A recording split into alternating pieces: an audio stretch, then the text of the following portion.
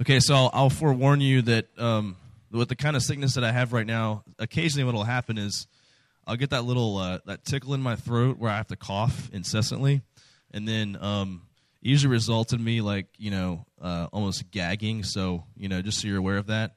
I was talking to Mark out there in the front lobby, and he experienced that firsthand. So I was like, "Hey, hold that thought. I got to run and go to drink water." So that might happen. I don't know if it's going to happen while I'm up here. We'll see.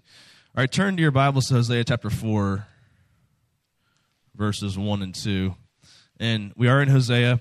And I'm going to sort of skip over the first part of this because I want to make sure we get to the end of today because I don't want to leave you. I'm really excited about the topic today. So even though I'm sick, I was like, I want to teach this. This is really, I think, a powerful passage.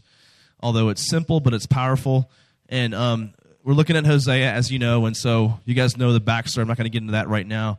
But the whole point of Hosea, Hosea was a prophet. His job was to point out the sin of Israel and their idolatry.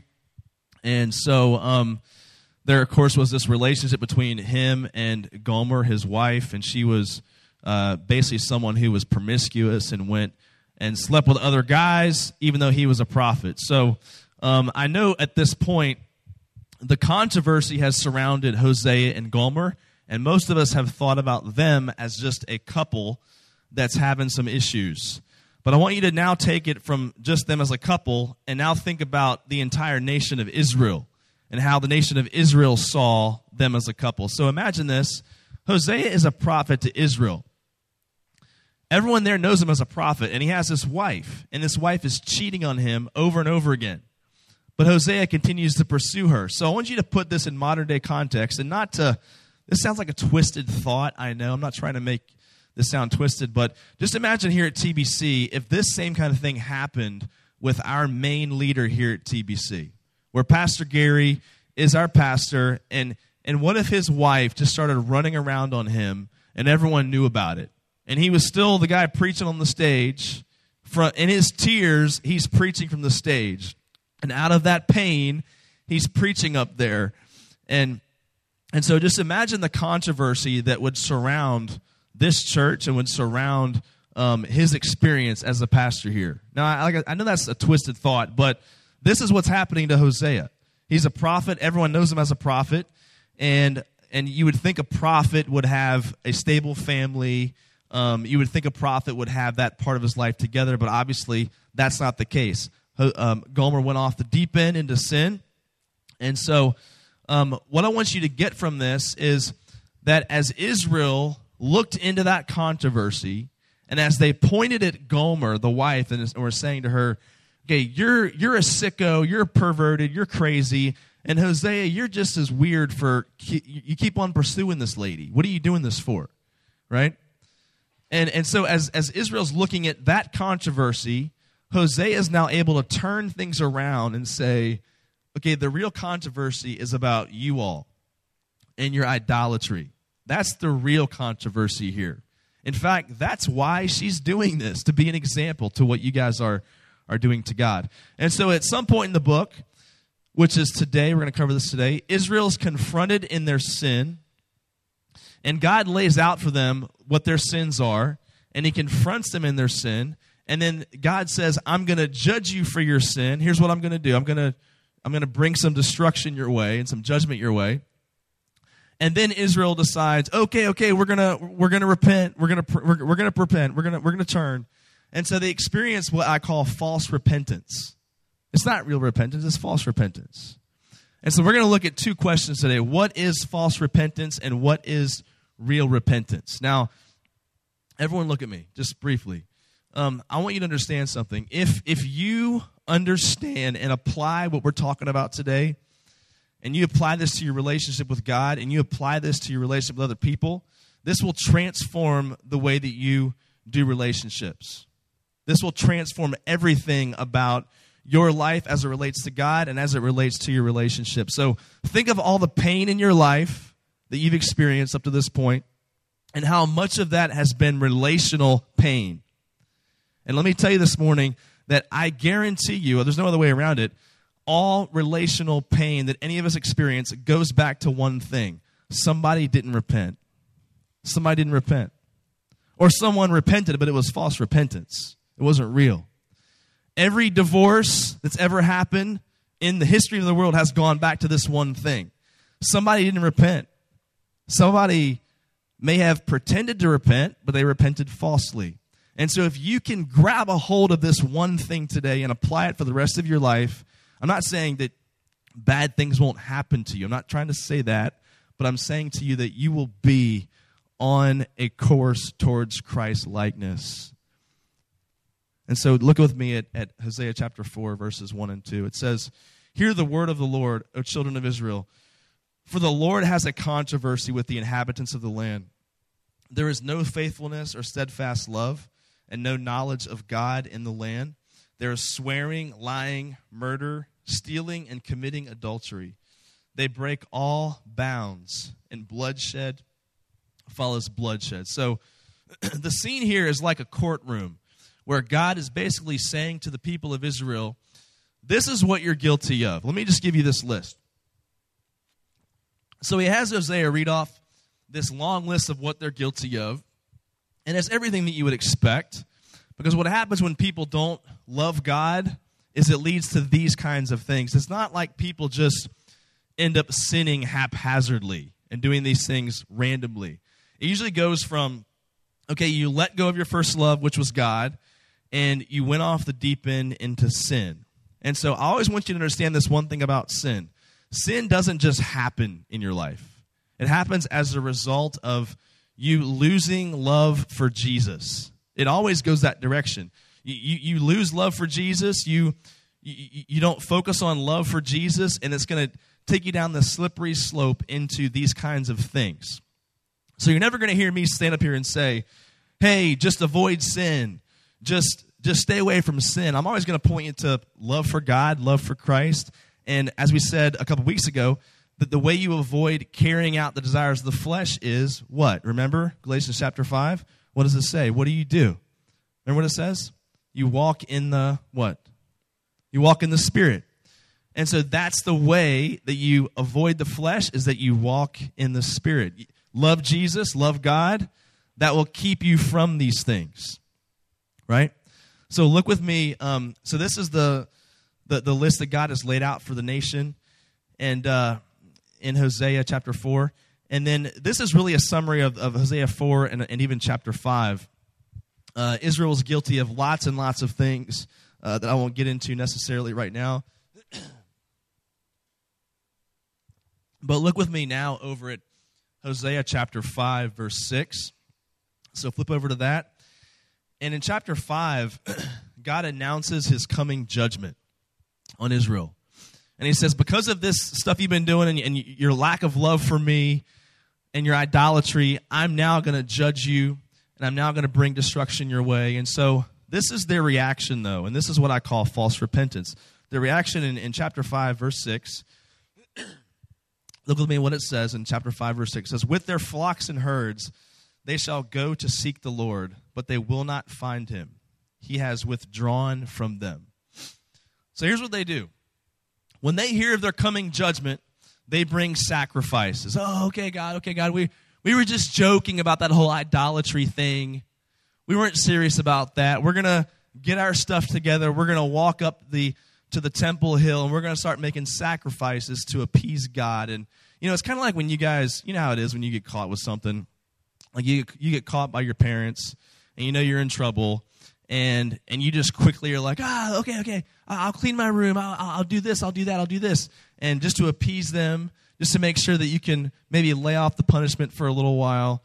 And my son does this. My son's 5 years old, and it's amazing how quickly, when I catch him in the act of doing something he knows he's not supposed to be doing, and I'll say to him, okay, you know what? I've told you that 10 times, so you are getting a spanking, right? And so as I'm going down to the room to get the little wooden spoon, which I know sounds painful, but it's not that bad. And so we're heading down to the bedroom, and of course he is trying to make amends on the way to the place where we're going to have the spanking. He's trying to, in a sense, bring out all the sacrifices. He's trying to make it all right. I'm like, no, buddy, you've already crossed the line. You're still going to get punished for this. What kind of dad would I be if I listened to your little negotiation, right? And so, but this is what many of us do with God. And so what I want you to get from this is that they hear of their coming judgment, and so they bring sacrifices. Now they're seeking God, but why are they doing that? They're doing it to avoid judgment. They're doing it to avoid punishment. This is not real repentance. This is not real repentance. So I want to ask you a series of questions to get you thinking about what does false repentance versus what is real repentance. So the first question is this: is your repentance motivated by fear of punishment? When you repent, is it motivated by fear of punishment? Is that all that motivates you? Repentance based on fear isn't true repentance. It's false repentance. I would say it this way, that there are some people I know when you're a little kid, there's some little kids that if you ask them, okay, if you say to a little kid, so why are you a Christian? They'll say, well, because I don't want to go to hell. Someone told me about hell one time, and I'm like, I don't want to go there, so I'm going to become a Christian. Now, I understand when you're a little kid, you don't really understand things fully. And so when you're a small kid, a kid might come to know Christ because of fear of punishment or a fear of judgment. And I'm not going to sit here and say that like every kid that makes a decision just based on that is not a Christian, because I can't judge that. But what I will say is, if your entire life, if all that's keeping you like in the Christian camp, or if all that you're holding on to is, I just gave my life to Christ when I was young because I wanted to escape hell. I wanted to escape judgment and punishment, and that's it. And there's no love, no passion, no zeal for Christ. I would question your faith. I would question your faith. I would question whether or not you're a Christian. I would say it this way: repenting to escape hell is like getting married just to escape singleness. So if you get married one day and your wife says to you, or your fiance says to you, so why did you want to marry me? And you say, I just wanted to not be single. So that's it? That's all?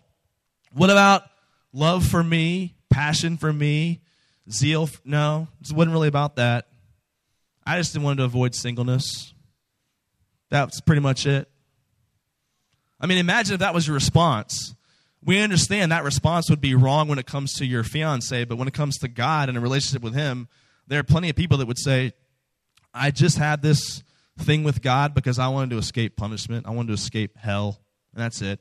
And I would question, is that person really a believer? I'm not sure that they are, that they really are. So is your repentance motivated by fear of punishment? The next question: do you use the rituals of repentance without a heart of repentance? Do you use the rituals of repentance without a heart of repentance? So what are the rituals for you? What are the sacrifices that you make to make yourself feel right with God? Do you focus on when you get in trouble, or when you go to God and even have the false repentance, a little showy thing with God? What are the things that you bring to Him? What are the things that you start doing to make you feel better about yourself when you've sinned against Him? Whether it's, I'm just going to go and I'm going to spend some more time reading my Bible and praying while your heart is still far from Him, or I'm going to go and be part of a church group or I'm going to go on a mission trip. I need to do something, but all the while your heart is still far from Him. You've had no repentance, no change of heart. So what are the rituals that you get involved in? What are those sacrifices for you without having a heart of repentance? Because you and I do these things. We do these things as a facade to make ourselves feel repentant, to give ourselves just enough, okay, I did that, and I did that good thing, therefore I feel like I'm okay with God. I'm okay with Him. So what do you do? What are your rituals? What are your sacrifices that you make? This would be like jumping to rituals like the Israelites did before heart change is offensive to God. That's offensive to our relationship with Him. Jumping into ritual before we have heart change is offensive to Him. This would be like a guy cheating on his wife, and when his wife finds out, he responds, well, how about we make Friday date night? Right? I mean, this guy has no clue what he's just done, right? Like he's cheated on his wife, and she finds out about it, and she's, throwing knives at him, and he says to her, well, let's just make Friday date night. What? That guy has no clue the depravity he has sunk to. He's not even aware of how far he has gone, right? But that's what many of us do with God. Okay, God, well, what can I do to make myself feel better about this situation? Next question. If you apologize, do you only apologize partially? This is a really convicting one. I wrote out some ways this happens. So when you wrong someone and you know you're in the wrong, but you don't want to fully admit that you're in the wrong, and so you've got to apologize, but you're only going to do it partially, right? That's false repentance. So here's some examples of what we do. I'm sorry I did that. I only did that because, and you fill in the blank, basically you did it because they did something to you. So you apologize, but it's a partial apology. Or how about this one? I'm sorry that hurt you, right? Just the way you phrase that, what you're really saying is, I'm sorry that you're so sensitive and that hurt your feelings, you little sensitive, like you're just, right? So you're not really apologizing, you're really mad at them for being too sensitive, right? It's a partial apology. Or how about this one? I was just joking around. Once again, you're too sensitive, and I was joking around. You should know I was joking around, and you need to get over it. That's what you're really saying. It's a partial apology. How about this one? I'm sorry I did that, now get over it, right? I'm sorry I did that, now get over it, right? You rush the apology. You rush the process for them. Okay, I apologize for that yesterday. You should be completely over that by now, right? That's a partial apology. Or how about this one? I think we are both equally at fault. I think we are 50-50. We're equally at fault. So let's just call it a truce. That's a partial apology. That's a partial apology. And let me tell you, what I just described to you, this happens in marriage all the time. Married people in the room, am I right about this? Are there any married people in the room? A few of you, yes? This happens all the time in marriage where your wife or your husband, they have an issue with something that you said or did, and you just, everything in you is like, I'm not going to apologize for this. Like, I will do everything I can to do one of these little halfway apologies just so I appease them enough to make them go away. I'll admit, that's how sinful we are. And believe me, when you get married, all of your sin will come out in ways that you never knew it existed. Right? Right? Your friends don't bring out the sin in you like your future husband or wife will. Right? Right? So, the next question I want you to see is this. The next question. Do you always see yourself as the victim? Do you always see yourself as the victim? Do you speak more about everyone else's sin than you do your own? Are you a person who always talks about how everyone has wronged you, everyone sinned against you, but you never admit to when you sin against other people? Do you always see yourself as the victim of everyone else's sin? I thought of this quote recently. I don't have it on the screen, but I want you to write this down. If you always see yourself as a victim, you will victimize others. If you always see yourself as a victim, you will absolutely victimize other people. In fact, there's a person, I don't want to get into the story, but there's a person that I know very well that right now is living this out. And it's affecting a person who's very close to me in a negative way. And this person that I'm describing to you, she's always seen herself as a victim. Everyone's hurt her, everyone's harmed her, everyone's offended her. And yet the irony of all that is because she sees herself as the victim, all the time the victim, she is the one that victimizes other people the worst. And it's hurtful. It's hurtful. Do you see yourself always as a victim? Now I want to go to, what does real repentance look like? What is true repentance? Look over at Hosea chapter 5, verse 15. I want to paint a picture for you now what true repentance is supposed to look like. And this is what it says in verse Hosea chapter 5, verse 15. God says, I will return again to my place. So what he's saying now is, I'm going to withdraw from the people of Israel. I'm going to return again to my place until they acknowledge their guilt and seek my face, and in their distress earnestly seek me. So what you see here is God withdraws from the nation of Israel. And you might think to yourself, that seems so unlike him. Doesn't he just kind of stay around and hang around like, yeah, I'm over here. Whenever you're ready, come on back. No, there are times in Scripture where it says God, because of their idolatry and sin, God withdraws himself from them. Now, I'm not trying to say to you that people lose their salvation if they're saved. I'm not going to get into all that. It's a different sermon, different day. That'd be a great question, by the way, for your little Ask Anything series, just so you're aware of that. But I'm not saying that. But in Scripture, we see God withdraws his presence from the nation when they turn their back on him, right? When they're walking in sin, God says, I'm going to go over here until you acknowledge your guilt and seek my face. Now, so watch what happens. What is the one thing God wants to have them do? Look in the verse. What does it say? What's the one thing he wants to have them do? The first thing. Go ahead and say it. I know this isn't class, but acknowledge their guilt. That's the first thing. And I want you to see what follows next. When they acknowledge their guilt, look what happens. What happens? They seek his face. So let's just follow this logically. You will not seek God. You will not seek Jesus until you fully acknowledge your guilt. One thing leads to another one. You will not seek after God until you acknowledge your guilt. There's no other way to come to Christ. There's no other way to turn your life to Jesus, to turn your life over to God.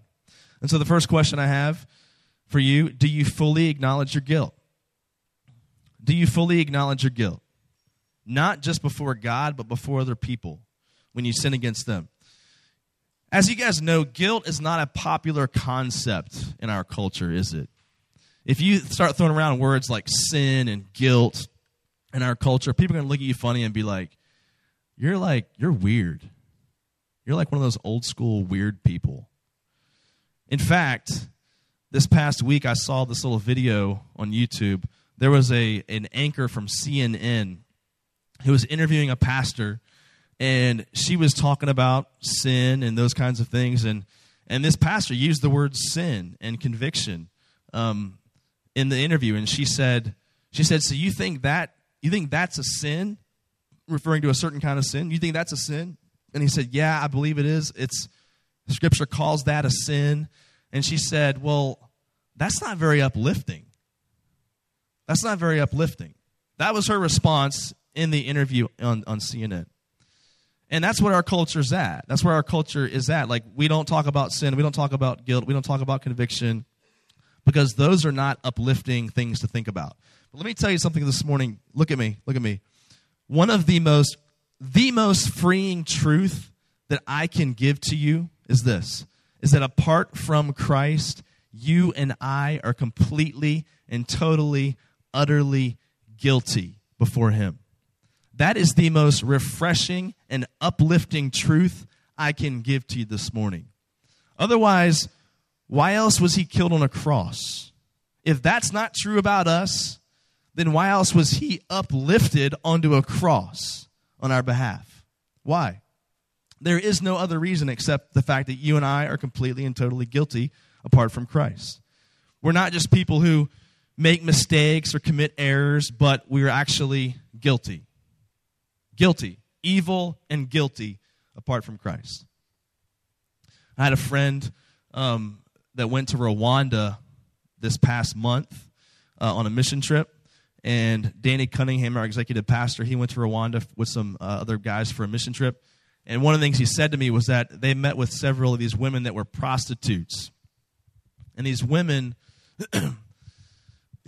are women who have come out of prostitution.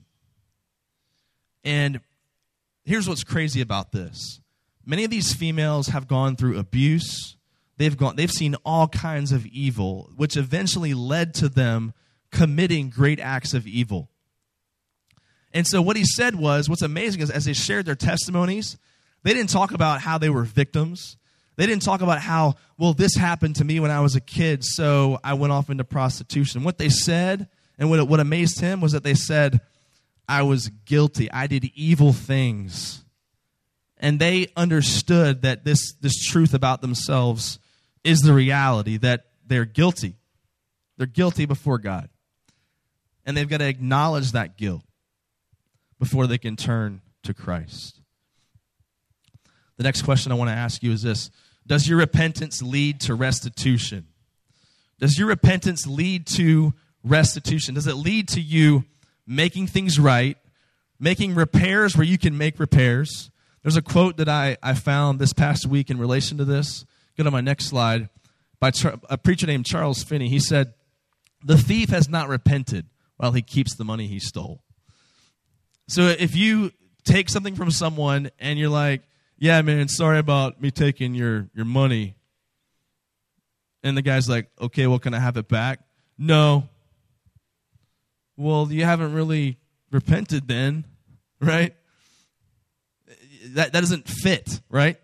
So as much as you can, if repairs can be made in something that you've done, then that needs to be done. Otherwise, you're not repentant. Another one, next question. Do you rush people to forgive you? Do you rush people to forgive you? You see, the truly repentant person knows they don't really deserve forgiveness. So let me give you a scenario. I'm not going to mention names and stuff like that, but there's I've got a family member way back on the East Coast, and I want to get into details, but basically this family member cheated on his wife. Now they're divorced. They've got a kid. They got divorced, and here's what happened, though. After the affair, everyone knew about it. His response was, well, I know I messed up, but I've repented.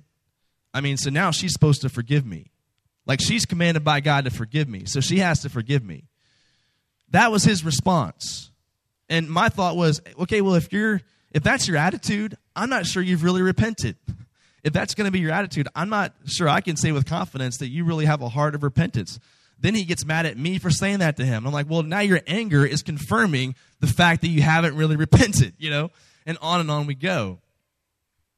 But here's the deal. If you try to rush people to forgive you, if you say like, okay, I know I messed up, but, you're supposed to forgive me. I mean, I said I was sorry. You're supposed to forgive me now. I mean, you don't rush someone to forgive you because you're forgetting about what you did.